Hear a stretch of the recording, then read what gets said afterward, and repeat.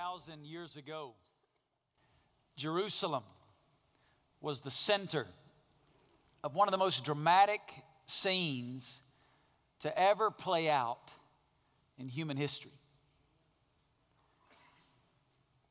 Hatred lined the streets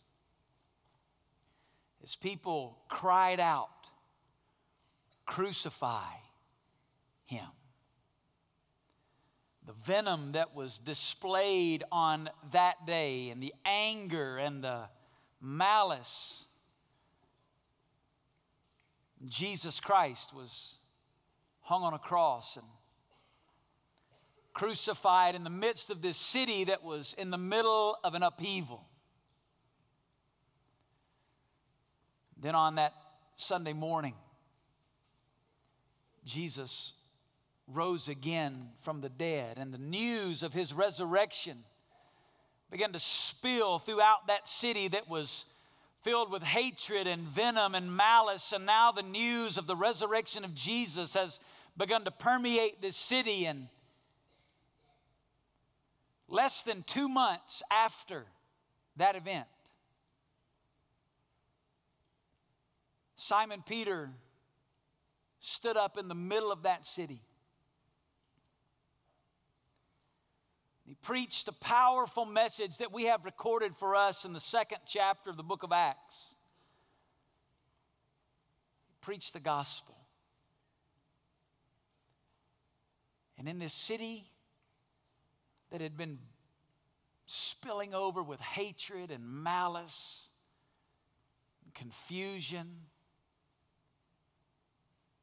when Peter stood up in the middle of that city and preached the bold gospel of Jesus Christ, the Bible records for us that 3,000 people in a sweeping moment embraced the person of Jesus Christ and surrendered their lives to him. Can you imagine? I mean, you're talking about a city that is being rocked from one side to the other inside of about 45 days. There's the streets being lined, the shouts being screamed, the venom being just thrust out, and Jesus being crucified, and then a resurrection from the dead, and then Peter gets up and preaches, and now 3,000 people in a sweeping moment embrace the gospel. And here's the way the book of Acts records that historic moment. In Acts chapter 2, verse 41. Listen what it says. So then, those who had received his word. The word there is the word of the gospel that Peter had preached on this historic day. We call it Pentecost. So then those who had received his word were baptized, and that day there were added about 3,000 souls. I want to leave that up there for just a second. I want you to notice what it doesn't say. It doesn't say, and that day about 3,000 souls attended.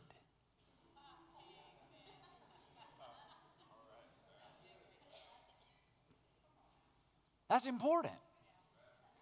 That's not just trivial. That's not just semantics. It's important. We like to talk about attendance a lot. But the Bible says that in that moment, on that day, 3,000 souls were added. The word added is a phrase in the Greek language. It's really a compound word. It means literally to join together with. It means in that moment, those 3,000 people became a part of something.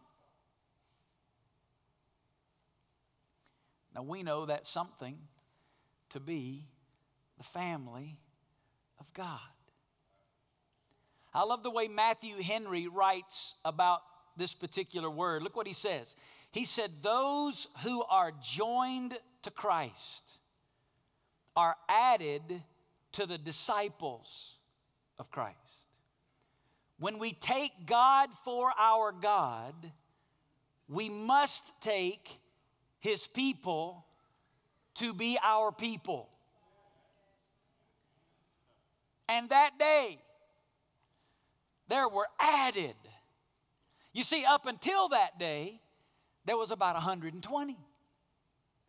They had gathered in an upper room. The Bible tells us that in Acts chapter 1, about 120 disciples, the family of God, had gathered in an upper room waiting on God to move, waiting on God to speak, waiting on the Holy Spirit to empower them to carry out the mission of the gospel. But now in Acts chapter 2, they've been empowered and they preached the gospel. And the Bible says 3,000 got added to them. And then they celebrated this beautiful picture of baptism that we're going to celebrate in our services today. But baptism is an opportunity to make a public statement about something that's already happened. Nothing happens in baptism. It's something that's already happened that we're giving a public witness about. Let me tell you what happened in Jerusalem on that day. A couple of powerful statements were made. The believers, the family of God, the church was making this statement. They belong to us. And those new followers of Jesus were in response saying, we belong to them. For the last 4 weekends, we have been in a series at Hope simply entitled, I Belong. We gave you a foundational statement to kind of unpack this. And what I'm trying to show you in the Acts passage this morning is this is not just some cute way at Hope that we're trying to package what it means to be a part of the church. It's the biblical precedent. When we read about it in the book of Acts, when we read about the way this fleshed out in the city of Jerusalem, this is the way the church has always been. Here's the foundational statement that we gave you. Church is not an event we attend. Church is a family to which we belong. Say that out loud with me. 1, 2, 3. Church is not an event we attend. Church is a family to which we belong. The Bible says they were added to the family of God. And I don't want to spend a lot of time on what I'm about to say, but I do want to at least say it so you can process it. As a side note, the family of God only has one expression in the world today, and that is local fellowships. There are some people that have the idea that, oh, I'm a Christian, I'm a member of the family of God, and so I just bounce around from church to church, and, you know, on this Sunday I'll go here, and on this Sunday I'll go there, and on this Sunday I'll go over there, and on this Sunday I'll listen to this person on the internet because I'm a member of the family of God. The church only has one visible expression, and it is local New Testament fellowships. Meaning that when we say we belong, we do in one sense belong to the big picture family of God that'll be in heaven someday. But the New Testament paradigm is the local expression is where each of us find our root and where we begin to use the gifts God has given us in service to His body. You and I belong. And I particularly, and many of you would say, I belong to the family of God called Hope Church. This is not an event that I attend. It's a family to which we belong. Now, when you understand that, it gives great power to the 40 plus one another statements in the New Testament. Over 40 times in the New Testament, the Bible, Jesus, Peter, Paul, they record for us statements that describe the way we are to relate to each other inside of the family of God. This power phrase, one another. You read it over and over and over again in the New Testament. These power phrases of how we're to relate to one another, they're to be carried out in the context of the local fellowship, the church. As a pastoral team, we studied through these 40 plus one another statements, and we reduced them down to 5 defining statements that describe the way you and I are to relate to each other inside of the family of God. So far, we've covered three of them. We have this week's and next week to finish. I want to review quickly by just reading them off the screen. Let's read them together. The first one was love. Let's read it. Number 1, 2, 3. Because I belong, I am responsible to love others as Christ has loved me. Wow. That's heavy.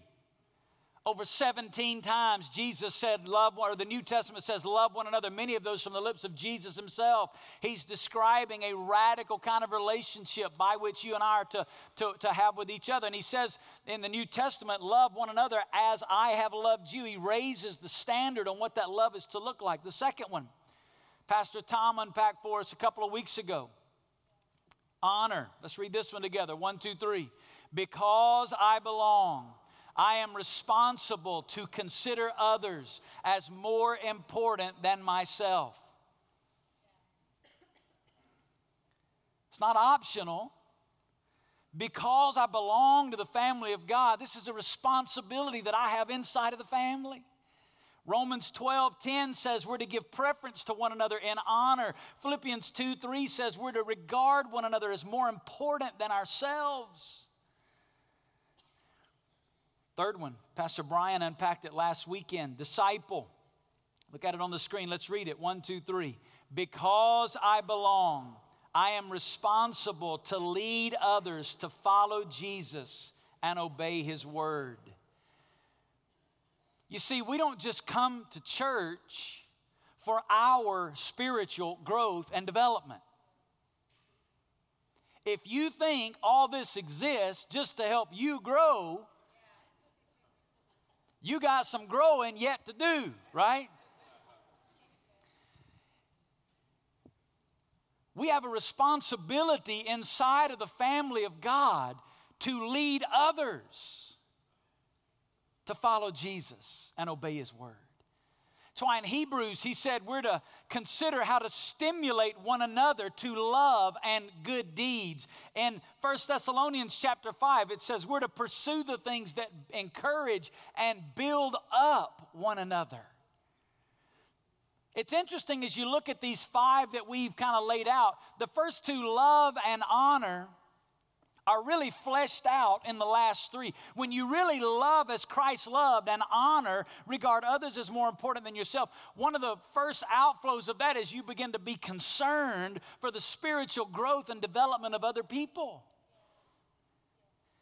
As I love people and as I honor people, I have a desire to see them follow Jesus and obey his word. I have a passion to begin to disciple them, to pour into the life of other people. That flows out of loving them and honoring them. Well, we come to the fourth of these statements today. I want to read it for you and put it up on the screen. It's the word serve. Because I belong, I'm responsible to meet the needs of others. Let's read it out loud together. 1, 2, 3. Because I belong, I am responsible to meet the needs of others. I pray that with each of these statements, we've given you now 4 of them. We have one more next weekend, and I'm telling you, I know it's getting close to Christmas, and I know some of you will decide next weekend not to come and just come on Christmas Eve, and that's all right. We'll give you a pass. But listen, let me tell you something.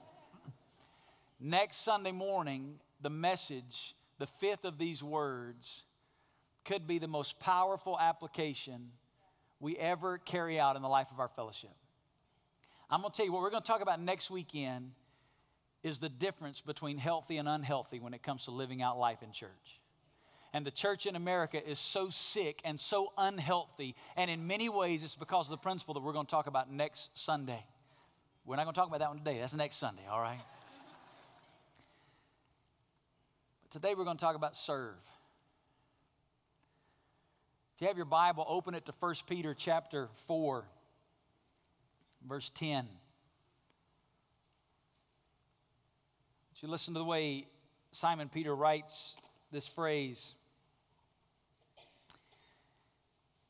He says, as each one has received a special gift, employ it in serving one another. You see it?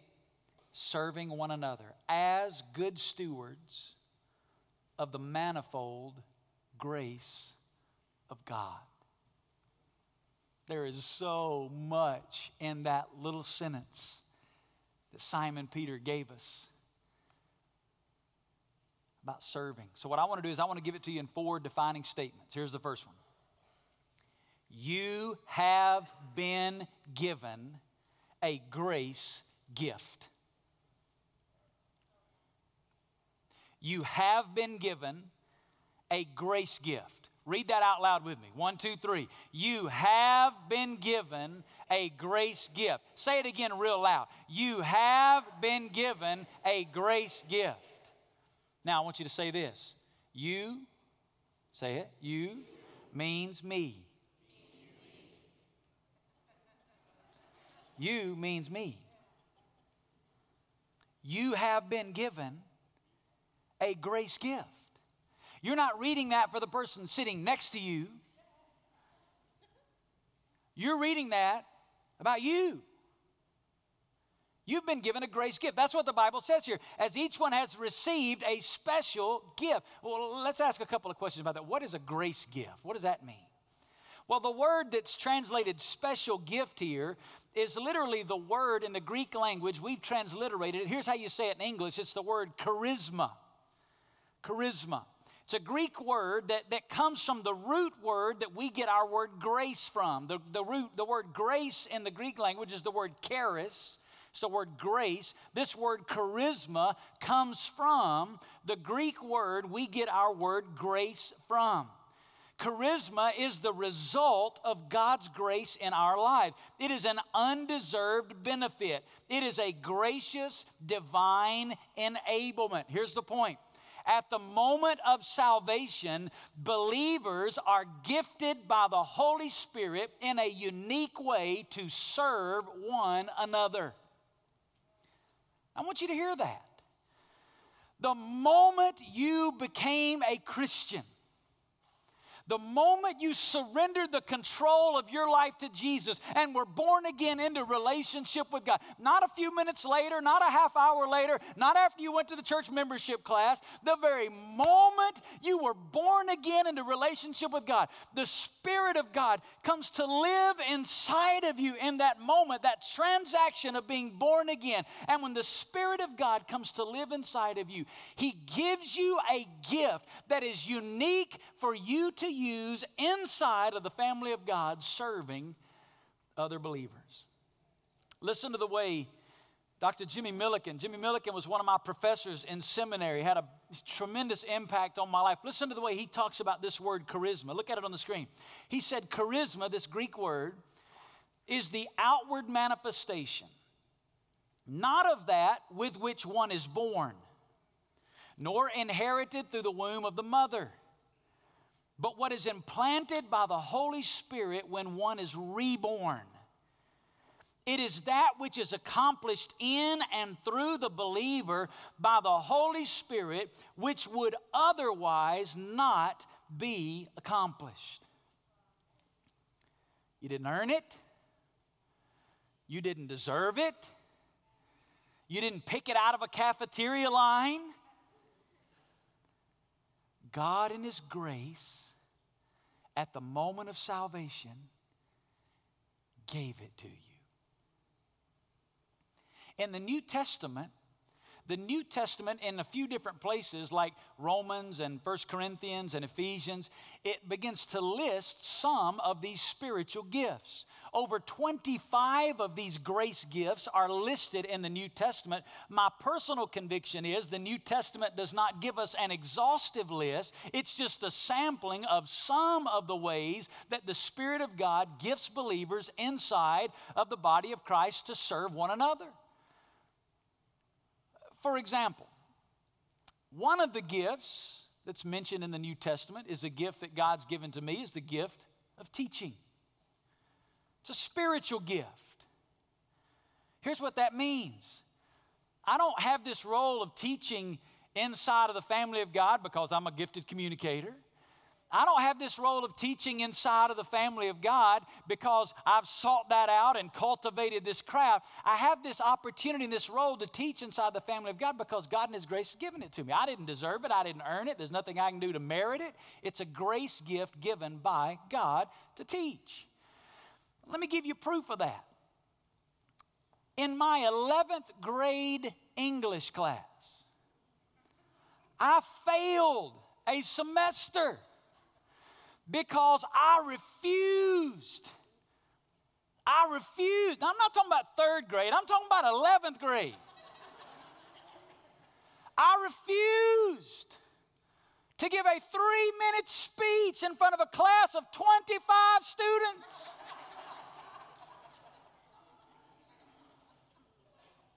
I wasn't doing it.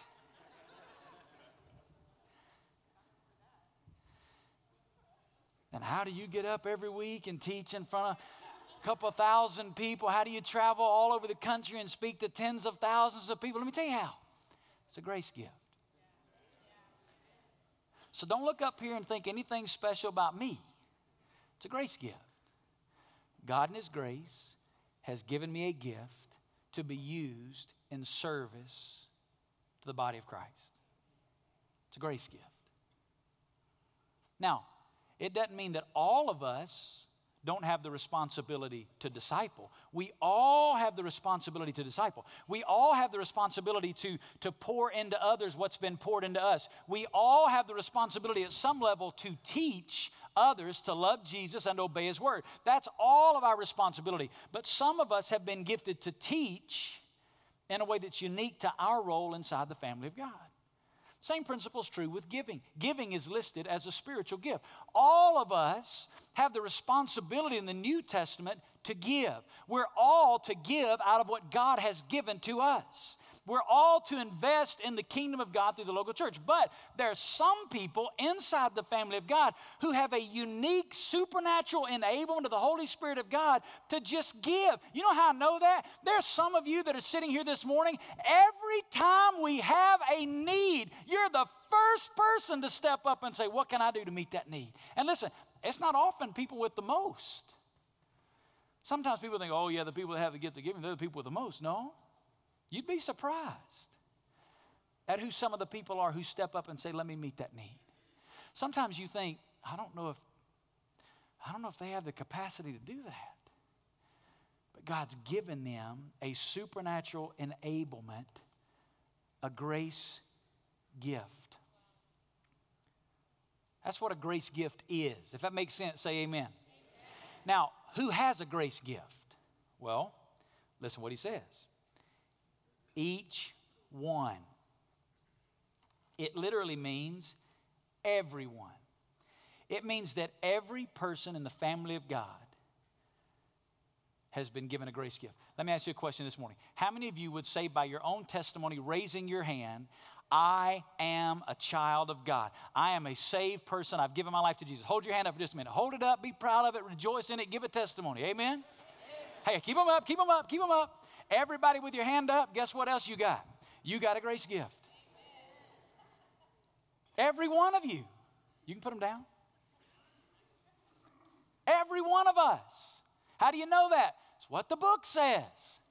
Peter says, each one of you, And he's writing here to Christians, to believers. Every one of you, by the power, not because you deserve it. I'm not talking about a talent or a skill. I'm talking about something that is unique to the Holy Spirit of God indwelling you. He's gifted you in a way that's unique to you, and it's to be used inside of the family of God. You got a gift. No one is excluded. Here's what that means. Every member of the family is valuable. Teddy led us to sing it just a minute ago. I need you, you need me. We're all a part of God's family. What is that? It's what the book says. We need each other because we've been grace gifted by the Holy Spirit of God to serve one another, and we cannot function in the fullness of what God's brought us into without each other. I want to show it to you in another place in the Bible, 1 Corinthians chapter 12. 1 Corinthians chapter 12, verse 14, look at the way Paul writes about it. He says, for the body is not one member, but many. If the foot says, because I'm not an eye, I'm not a part of the body, it's not for any less reason a part of the body. If the whole body were an eye, where would the hearing be? I mean, we read that in the Bible and think, oh, that's great. Just think about it. If your whole body were an eye, how weird would that be, right? You wouldn't want to sit by that dude in church, right? Big eyeball in the seat next to you, right? That's gross. That's weird. If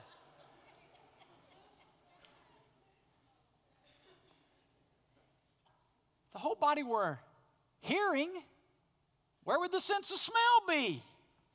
If you were just a big old ear,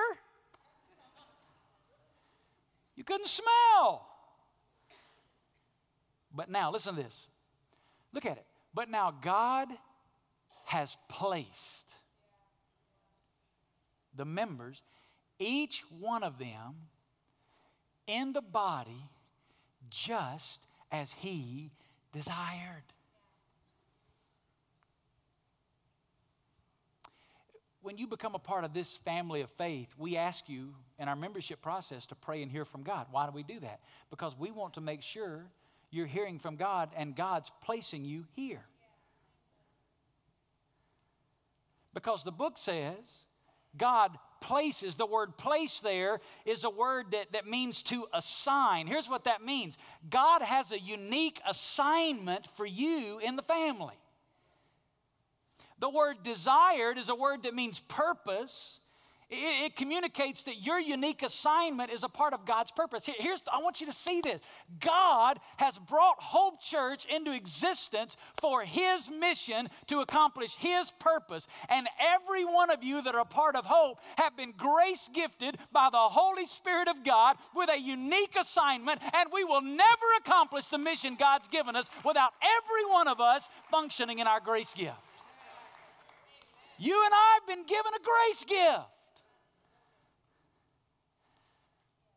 November 1934, two teenage boys walked into a church service to listen to a preacher that you may have heard about named Mordecai Ham. Pretty well known at the time. In his lifetime, over a couple of 100,000 people came to Christ in response to the preaching of Mordecai Ham. These two teenage boys walk in to hear him preach the gospel. They'd heard about him. But the crowd was so large they couldn't find a seat, and they're making their way out to leave. And an usher sees them and grabs them and brings them back in and finds them some seats right down close to the front where they were afraid to go by themselves. Both of those teenage boys that night gave their lives to Jesus. You may or may not have ever heard of Mordecai Ham. You've definitely ever heard the name of the usher. But I know you've heard the name of one of those young men. His name is Billy Graham. Now listen to me. Who's going to get the rewards in heaven? Billy Graham? Mordecai Ham? Or that usher who caught two teenage boys and use His gifts to find them a seat. You see, here's the point. It doesn't happen without all of them.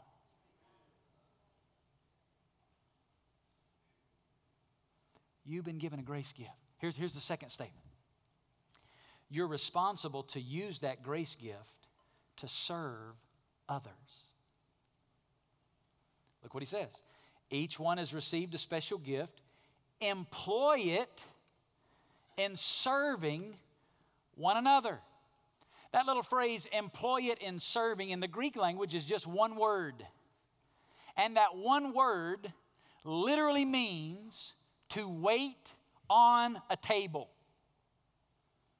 Employ it in serving. It's the picture of a waiter or a waitress serving people having a meal. My wife is sitting right over here. We are, like most marriages, wired very differently on a lot of things, right? Doesn't God have a sense of humor, right? I mean, puts you together with somebody that you think just about the opposite about on so many different things, and then He just gives you a lifetime to kind of work that out. And a lot of questions I got when I get to heaven. That's one of them. Lord, what in the world? My wife and I, one of the things that we see differently is food and eating out. I got the most low-maintenance wife you could ever want in the world. I'm telling you, my wife is satisfied with the Waffle House. Now, some of you West Coast folks don't even know what a Waffle House is, right? Jim Gaffigan said it best. If you don't know what a Waffle House is, just imagine a gas station bathroom that sells waffles, all right? That's the Waffle House.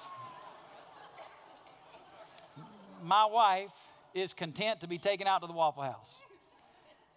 Now me, I like to go places where they're going to pamper you, right? I like to go places where, you know, when you drop a crumb, they got that little stick. Come on now, some of you like it too. They bring that little stick and they rake them little crumbs. That's what I'm talking about. Now you're eating out, right? I will pick my place to eat sometimes not based on the food, based on the service. Just how well they take care of you. Here's the point. Look at it on the screen. God has given me a gift. And I'm to live on the lookout for ways to use my gift to serve others in the family. You know, a good waiter or waitress, they don't wait on you to ask.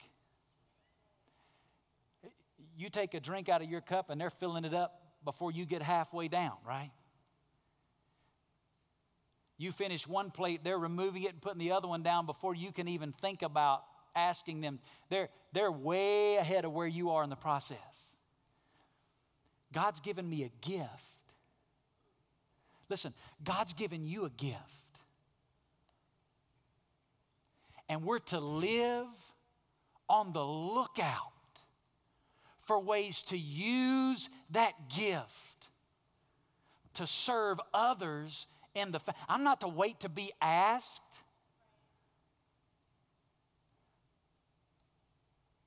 You ever had this thought? I know some of you have because you've asked me this question before. You ever seen a need in the fellowship and wondered why the church didn't do something?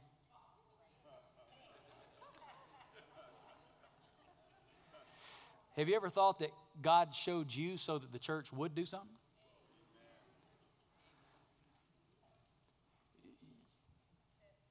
The church is not an event, it's a family. We are the church. The church isn't located upstairs over in those offices. We're the church. Why didn't the church do something? Well, you saw the need. God showed it to you. God's grace gifted you. Why didn't you step up and do something?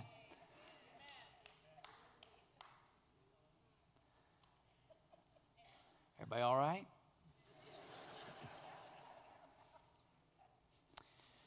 Now, there are two big mistakes we make with spiritual gifts. There are a lot we make, but I'm going to give you two. One common mistake is that people get all out of whack trying to figure out their spiritual gift. I mean, there's all kind of tests and inventories. You can go online, and it's like we're trying to diagnose a problem in a computer, right? We're trying to figure out what our spirit, and people get all caught up I can't serve till I know what my spiritual gift is because I want to serve in line with my spiritual gift. Well, let me give you some insight. God often reveals or identifies your gifting as you respond to opportunities to serve. When you see the need, respond by serving. And over time, as you do that, God will bring clarity to and define for you what your unique gifts and abilities are. Some have one gift, some have more than one gift inside of the family of God. We know that we all have gifts, we just don't know how many each of us has, but don't get caught up trying to figure out what it is. Look for opportunities to serve because that's why God gave it to you. A second mistake that we often make is we begin to, once we do identify sometimes what our gifts are, we tend to think that the gifts are all about us. It's like we want to get a t-shirt printed up with our gift on it. Oh, I don't do that. My gift is over here. That's not my gifting. I appreciate you asking, but that's just not my gifting. Dr. Milliken said this: gifts are given not for enjoyment, but employment. Not for personal satisfaction, but public service. Not for equipment of feelings, but for the enablement of fellowship. Paul wrote it this way in 1 Corinthians 12:7. Listen to what he said. But to each one is given the manifestation of the Spirit, listen, for the common good. That phrase, common good, it's in the present active tense. It could literally be translated, these gifts are given for the continuous benefit of others.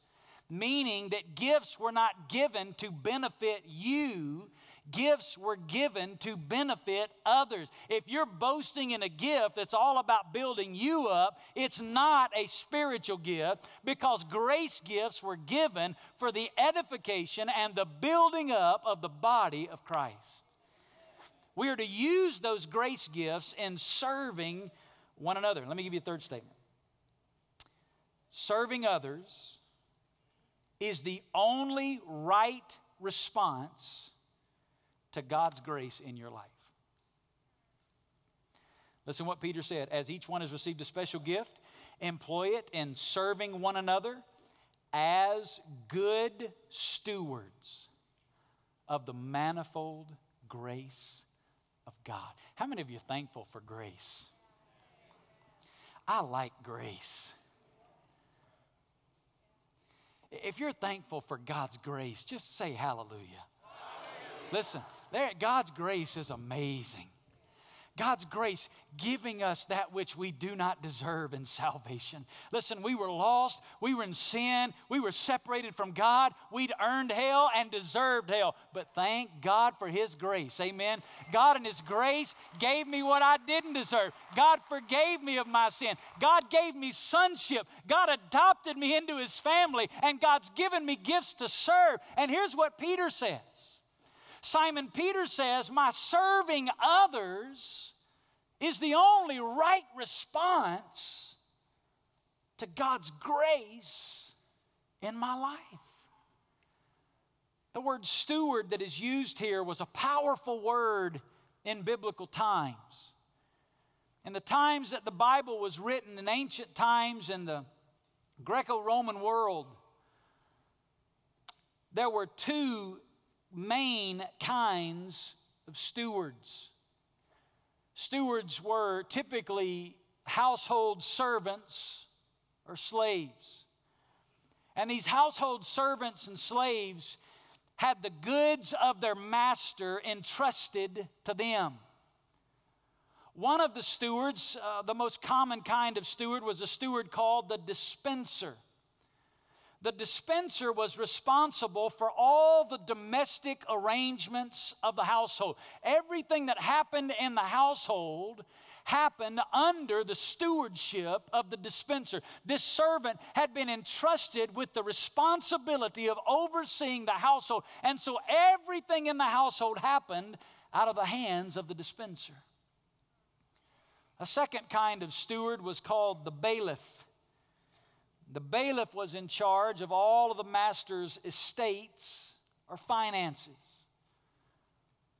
Everything that the master had, he entrusted to the bailiff, and the bailiff would pay the bills, the bailiff would collect the rents, the bailiff would administer the financial resources as he saw fit. Now, both the dispenser and the bailiff understood that none of the things over which they had control belonged to them. They belonged to the master.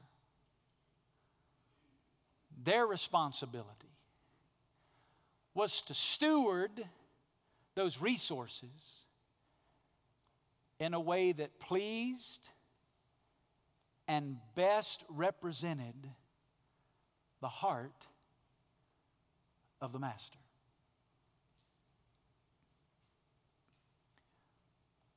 We are stewards of God's grace.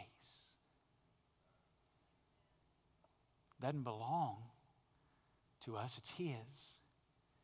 He's entrusted it to us to be a steward of His grace. Peter uses this word specifically in light of the gift or gifts that God has given us to use in serving others. They are gifts of the grace of God, and our responsibility is to steward those gifts in a way that pleases the Lord and most accurately represents His heart towards others. Here's what this means. Serving others is really more about my response to the grace of God in my life than it is about my response to the need in someone else's life. I'm going to say that again because I want you to connect that. Serving others is really more about my attitude and my response to God's grace in my life than it is my attitude or response towards the need in somebody else's life.